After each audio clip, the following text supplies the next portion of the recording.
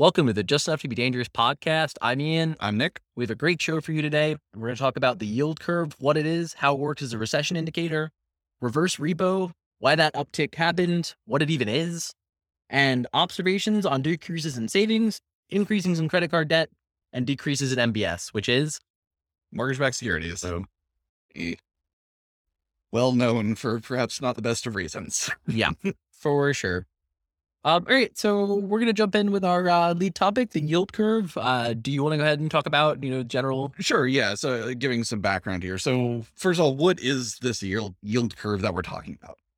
Basically, the curve itself is the graph of the interest rate of a treasury note, bond, whatever, versus the length over which the bond is for. So normally this sort of looks like a sideways S almost, where you've got a compressed S, where you've got a very slight, very low amount on the, very short-term bonds. It increases when you get into like the multi-year, and then it kind of plateaus out again once you hit the 10 and 30-year bonds.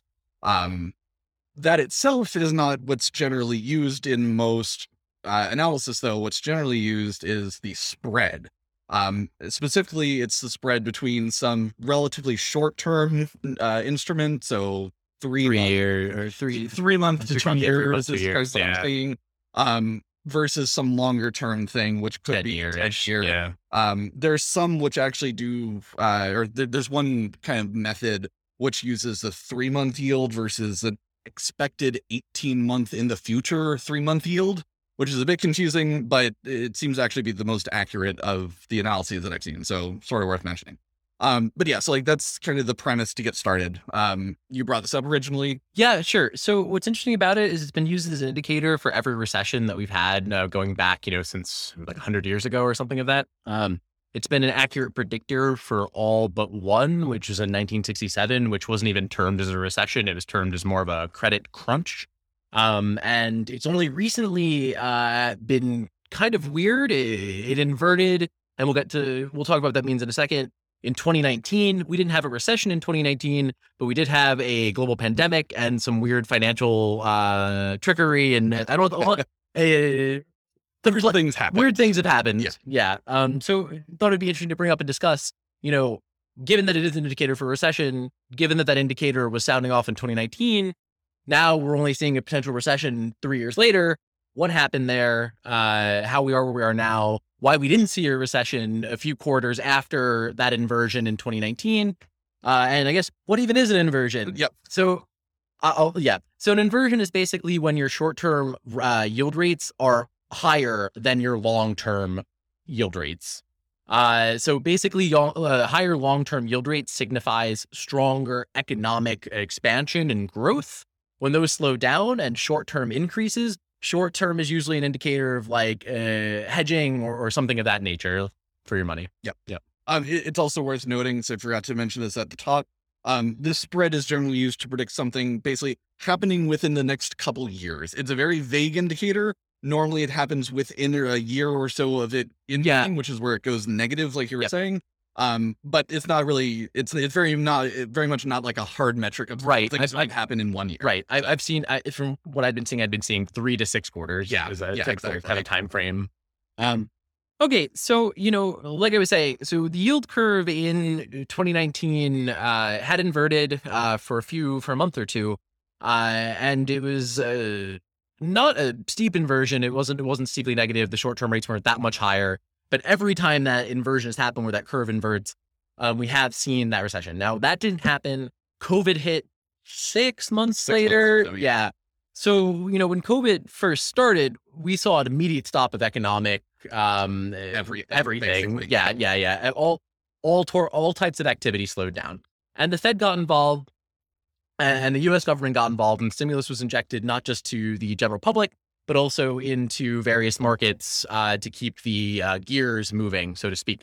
So, from what we've been seeing, Nick, do you think it's fair to say that we should have had a recession in 2019, or you think there should have been a recession, but we managed to push it off because of other events happening and the amount of stimulus Yeah, so I'm just based on that alone, it seems like we should have had something at the very least. Again, maybe it wasn't going to be a full-on recession, as would be formally classified. It could have been some other just crunch. Not COVID, right? But it seems like we should have been due for something. This, and I think there was also just a little bit of general economic tension, right? It definitely hadn't reached a boiling point, I would say, where it feels like it's going now. But something should have happened, it feels like, Right. in figures, let's say summer of 2020, Right. COVID notwithstanding. Right. And it's interesting because, like I said, there's only been one real recession so far that the yield curve was not used for predicting Yeah. the 1967 credit crunch. This would be the second time, but it seems like we may have artificially staved off whatever was coming, crunch, recession, whatever Yeah. you want to term it, because of this other event that happened. So it's interesting because really an event that was, indicative of, so the yield curve inverting would have had something happen a year later, roughly, right? We don't know for sure. Like you said, it's a loose indicator, but we managed to push it back by a few years, and now the bill is coming due. Yeah. Yeah, and I feel like this sort of correlates to something. I think it was last podcast where I was like, it feels like a lot of things may have just been kind of staved off, and like we're just getting back to where we were coming back, like coming out of COVID right now. Right. Markets are kind of reaching the levels that they were, and we're seeing some kind of odd behavior, if that's really the term. We'll talk about that a bit later with some of the other observations that I run across on Fred. But yeah, it feels like something should have happened, and maybe this kind of looming recession that a lot of people are talking about is really just like the delayed impact of that. Right. Because as far as I know, the rate or the spread right now it's not really negative. It's like kind of normal. It's hovering around 1.3% is what Yeah. I've seen. Okay. Yeah. So like based on that, it doesn't seem like we should be expecting anything right now. But again, maybe all of the shenanigans that went on during COVID just kind of shifted any impact that we were supposed to see, let's call it 2 years ago in summer of 2020, onto now when things are kind of returning to normal in air Right. quotes. And it's worth mentioning. It's interesting, right? Like a lot of this kind of crazy amount of money we've seen floating around the economy, both for people and businesses, is not the norm. And right. Yeah. Yeah. In a lot of the cases right now, what we're seeing is a return to like 2018, 2019 levels. And you have media pushing this as the end of the world. But the reality is this is just normalizing. This is, when those stimulus packages went through both for, market liquidity and for personal liquidity, for lack of a better term. Yeah. Right. That was an unprecedented move by our government and unprecedented involvement by our federal bank in the economic system. Yep. So that kind of leads us to our next topic. Unless you have anything else you want to talk about. I don't. We had talked about this kind of just before, without spending potentially years reading into a lot of academia. It's really hard to get a sense of. Yeah, it's right. Yeah, it's hard to get a sense more about how the curve accurately tracks these types of things. It is one of the many indicators. It is not 100% prescient. It's very loose. Yep. It's just something to pay attention to. Yep. It's not the end all be all of like, yep, there's going to be a recession.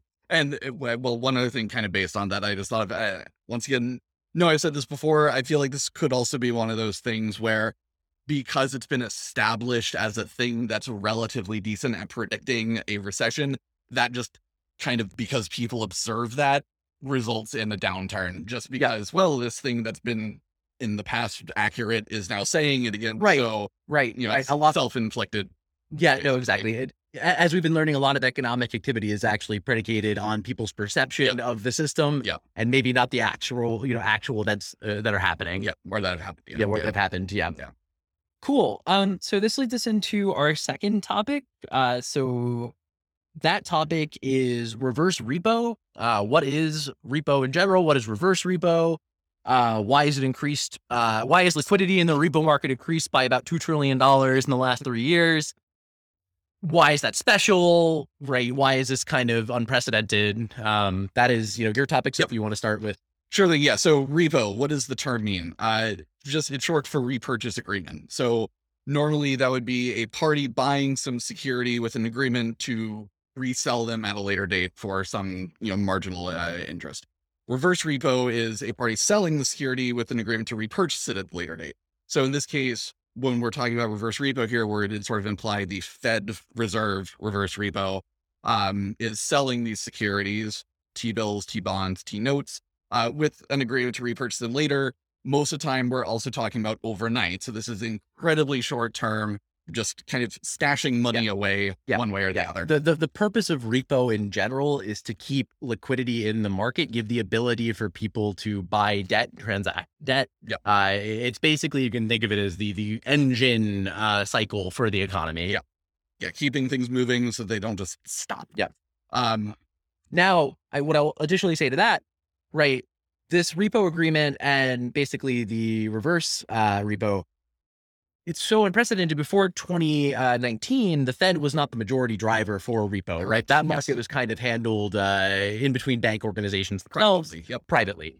In 2019, so in 2019, I think I said it was September of 2019, there was an issue that happened in our market where the interest rates on these various, what do I call them? Interest rates, securities. Yeah. The interest rates on these securities shot up to like 10%. There was a kind of a perfect storm of events that happened. I won't go deeply into the details, but there were some like securities taken out. There were things put back in, but the market didn't have the money to cover this, and interest rates shot up, and all this like interbank kind of trading and buying stopped. So to restore normalcy to the market, the Fed injected a bunch of money. It was $55 billion into the repo market to increase liquidity and to restore the natural cycle of the repo and reverse repo function. I just want to say too, this is also not that directly, but the kind of halting of this liquidity mechanism was also an issue in the middle of the '08 crisis when when the big thing started to fail, basically. All of the banks just seized up effectively there overnight. And that just wreaked havoc on it. And back then the Fed did not get involved, and there wasn't this mechanism to actually restore that engine, that liquidity. And because of that, like Nick just said, a bunch of bad things happened to many people. Many people. Yeah. So then we, fast forward from that 2019, that, quote unquote glitch in the market happened. The Fed steps in, they rectify the situation. Liquidity and confidence is restored. The economy is moving along. Things return to normal. Quote unquote normal. COVID happens. We see lower spending, lower confidence, economic transactions and trade freeze. Same issue happens. Congress has a conversation. The Fed has a conversation. Those bills pass. Stimulus is approved. The Fed decides I think, what was the first stimulus was like 1.5 trillion, and the second stimulus was like 2 trillion. Yeah. So this money wasn't just injected into the economy, and they didn't create money from thin air, like a lot of people believe. What happened here was the Fed effectively lended money to all of these banks at some interest rate that would have to be repaid in a short order to keep lending up from these banks for people, for mortgages, for business loans, for interbank loans, for every single thing that happens in the economy effectively. So those were structured over a few separate months. There was like a 2-month program, a 1-month program. The first stimulus of 1.5 trillion ended in February 9th of that year. That was the last time, the last involvement. From that point into the second stimulus was quiet. The Fed did not get involved. In that second stimulus, they again injected liquidity into the market. And ever since then, the Fed has kind of, while they're not generating these loans anymore, but the loans that have been generated are circulating within the system still. And you can see that representation on the reverse repo graph, for instance, by about $2 trillion of activity cycling around the repo markets. Now, why does the Fed do this in the first place? What is their point for doing this? Besides just to keep economic stability, what is the main effect of this? What happens to interest rates? Now, repo and reverse repo are mechanisms to keep the rates from going to zero. Just like increasing interest rates in other areas is a mechanism for making it go up. The repo and reverse repo just make sure they don't go too low. So it's all keep things basically threading the needle in the center. One thing that I believe I saw, and don't quote me on this, but I believe I saw at some point in the middle of all this, the kind of private repo facilities ended up with a slightly negative interest rate, which was also a big premise for this, because even back before we saw this take off, the Fed's overnight stuff was at 0%, which is Yes. still better than negative. Yes. So, And actually, to your point about that 0%, you had asked me earlier, just like an offhand conversation, like why did this activity increase so much? So if you actually look at it right now, there was a point in time where the Fed increased the amount that banks are allowed to engage in this repo to $80 billion. And they also increased the interest rate from 0% to 0.05%, yeah, which means banks that have all this extra cash lying around are actually better off parking this money with the Fed so it can grow until the Fed repays on those loans and vice versa. So that's what has actually been a mass driver of the increase in that repo activity between those banks and the Fed, which inadvertently has given the Fed greater control over these interest rates and tightening control over the economy. And it's very different from how the Fed used to be. They're very hands off. Like we said, they didn't interact in 2008. They saw the crisis. They saw what it did. They said, hey, we're going to take a more active role in this, prevent crises like this from happening. The downsides of this are not yet necessarily known. I think we kind of started seeing it with the inflation going up. That's one effect. They had the lever to control for it, though. But really, they're playing a game here where they have like two sticks. It's Pong. Yep. You have two sticks and inflation. Well, I guess there's two balls, inflation and interest. And they're basically hitting these balls back and forth and trying to keep them centered. Yep. Yeah. It's a very, very tricky game to play, like regardless of how you look at it. Yeah. So yeah, like you said, lots of companies, more companies now than ever, with the ability to put more money than ever into this overnight repo market.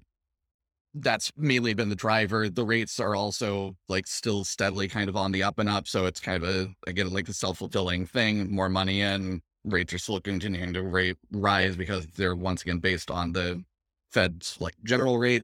And there is, I believe I saw quoted around $5 trillion where that's basically the upper limit of what it could be, because at that point, that is all the securities that the Fed has. So there's still room for it to go up further. However, I find it still kind of crazy that we've gone from effectively zero, we're talking like under $1 billion overnight, to $2.5 trillion in the course of, I think, a year and a half at this point. Yep. You can even say before that, right? That one instance where they put 55 billion in and like 55x their involvement in the repo. Yeah, exactly. Today. Like, the interesting side effect here, right, is that as of this, the Fed is now the biggest trader in repo.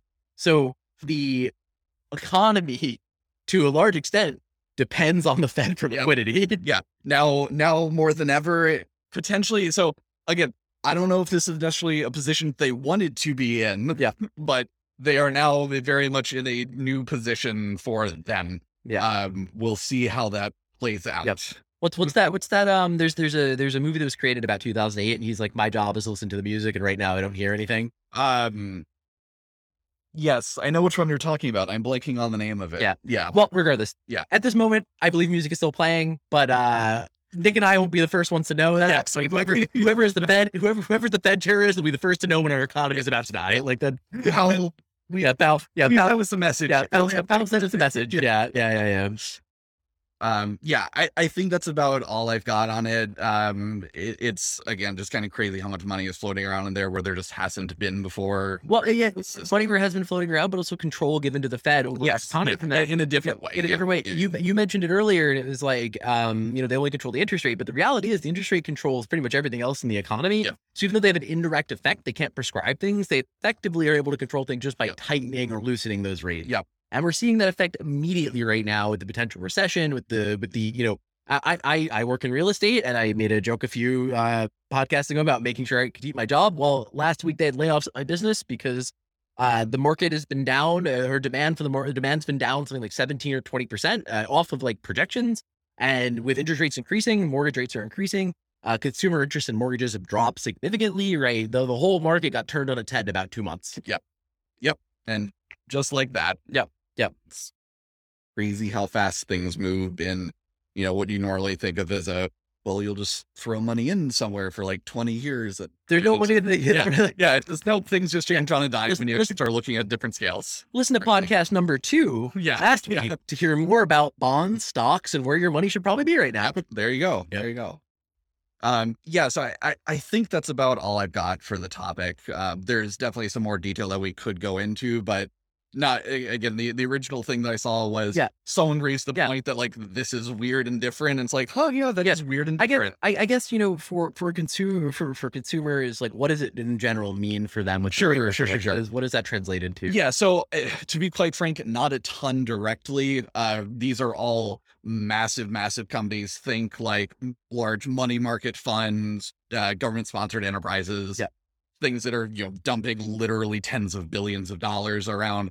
Um, it maybe you could argue is providing again a bit more. It is setting the floor for the not inflation for your interest rates.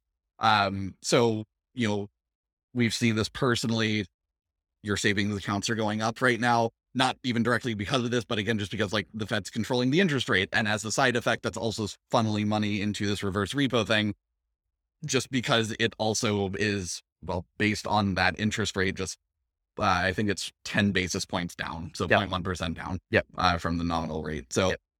yeah, anyways, not much in short, Yeah. but it's an Yeah. interesting topic. Not So, much directly yes, though. yes, Yeah. Lending rates and things like that are affected by this indirectly, but, yes, and that's why it's worth mentioning. yep, Just one of those like side effects of the complexity of the system. yep.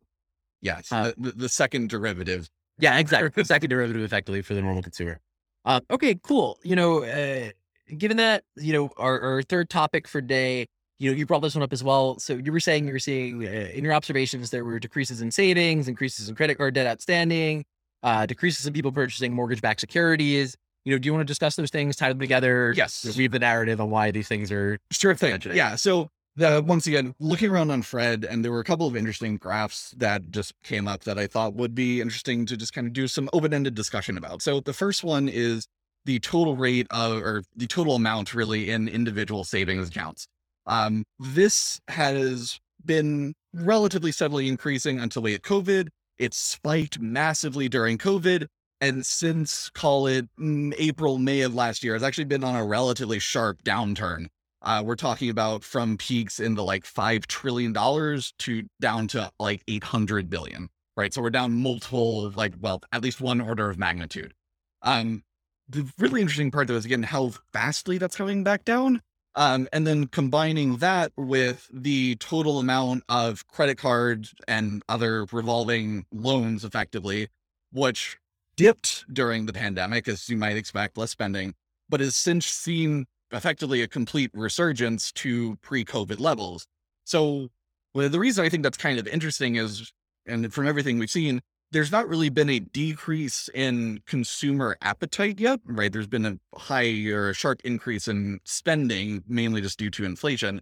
But what this seems to indicate to me is people are still spending a lot of money, and it's starting to load onto credit cards more than coming out of kind of hard cash that people have. Yep. Yep. The concern here being that, people, because of inflation, because of other reasons, because of jobs, are not actually having the money where they can spend, but they still need to spend, for the crucials. But those crucials are becoming, or necessities are being put on their credit cards.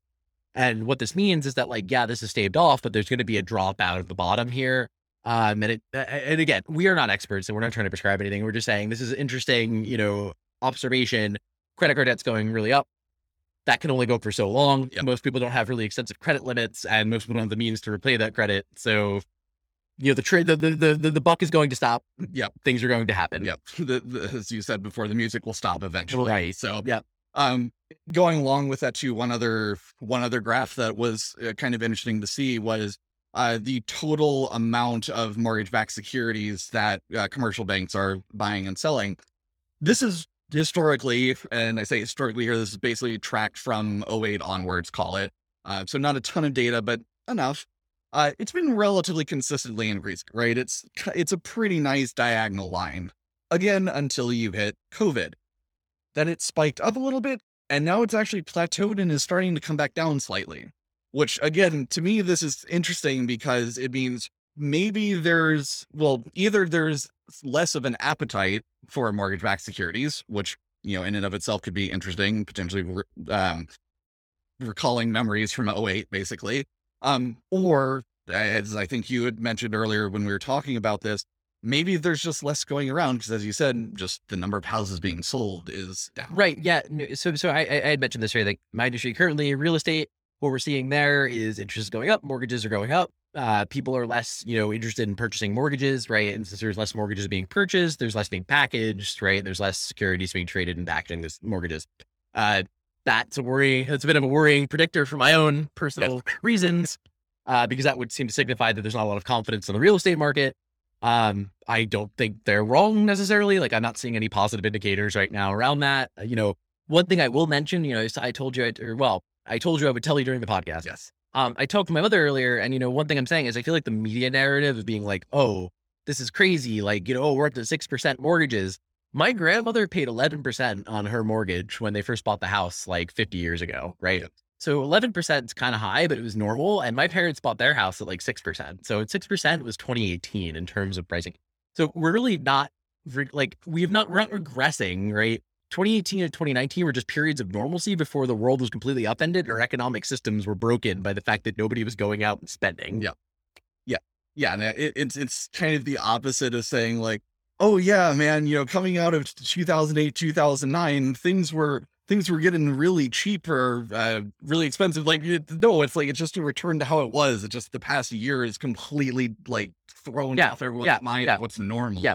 I think if there's one point you should take away from this podcast, is that like the last 3 years is what was the not normal part. The free cash flowing, the businesses being able to get capital for basically bottom barrel interest prices, the number of businesses that spun up, the number of people who have just been able to get houses at like ridiculous valuations. That's the not normal part. Yep. And regardless of what everyone else wants you to think, 2018, 2019, 6% interest rate, that was the normal part. It might not be great for businesses that can't thrive on that old model, but that was the normal model. Yep. Yeah. Yeah. It's not normal for a lot of these tech stocks to be going up by, 300% over the course of a year or something like we saw then. They're crashing back down now, but again, it's not really crashing. It's just returning to what they would have been.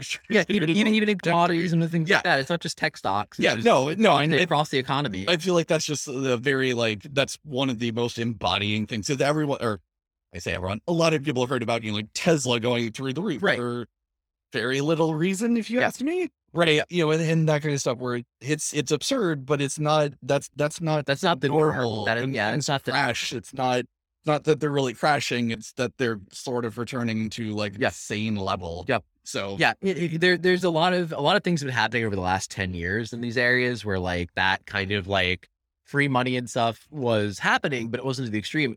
COVID completely upended that. Yep. And even if eventually that kind of like loose capital environment we had seen had crashed down, COVID accelerated that, and the crash that's happening now was also an acceleration and probably something that was due to happen anyway, that we've just been trying to save off because our government and specifically the Fed and, other regulatory institutions are interested in preventing financial crashes, regardless of whether or not they happen. And they do, because our system is a secular system. There's a cycle. Yep. It will eventually happen. It's just a matter of when and how badly. Also, secular is not a word. It's not. I was like, what is it? It's the circle. It's a cycle. It's a cycle. All right. So I think that those were all the graphs that I had. I will once again just say Fred's a really interesting resource. They have so many data points. They've got, like the list of just the most popular things that people have been looking at too. So if you just want to like see something, be like, that's what causes that. It's a great place to start questioning stuff, I guess. It is.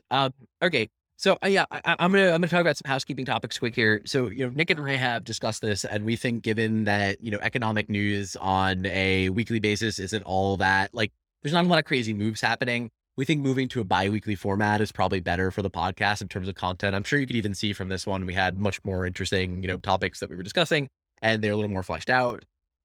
Beyond that, we're going to be starting more of what we would term like evergreen or like learner's knowledge cycles. So like, we're going to dive into like, options, options trading, if they are, maybe with some more like financial topics and explain them from a learner's perspective. We're going to attempt to kind of mix both current events and these learner information. And with the 2-week cycle, it's giving us some opportunity to basically be like, hey, if a really exciting, and by exciting, I'm not describing good or bad, it just means exciting. But if an exciting economic event happens, we can actually call an audible and record for that week and produce an episode about those things. So if you were interested in hearing us weekly, we're moving to bi-weekly. We hope you stick with us. We think it'll be more interesting for everyone involved. Yep. Gives us more time to research more, cover a bit more. Hopefully it'll be worth it long. Yep. This has been the Just Enough to Be Dangerous podcast. I'm Ian. I'm Nick. Thank you very much for listening, and we'll see you in 2 weeks.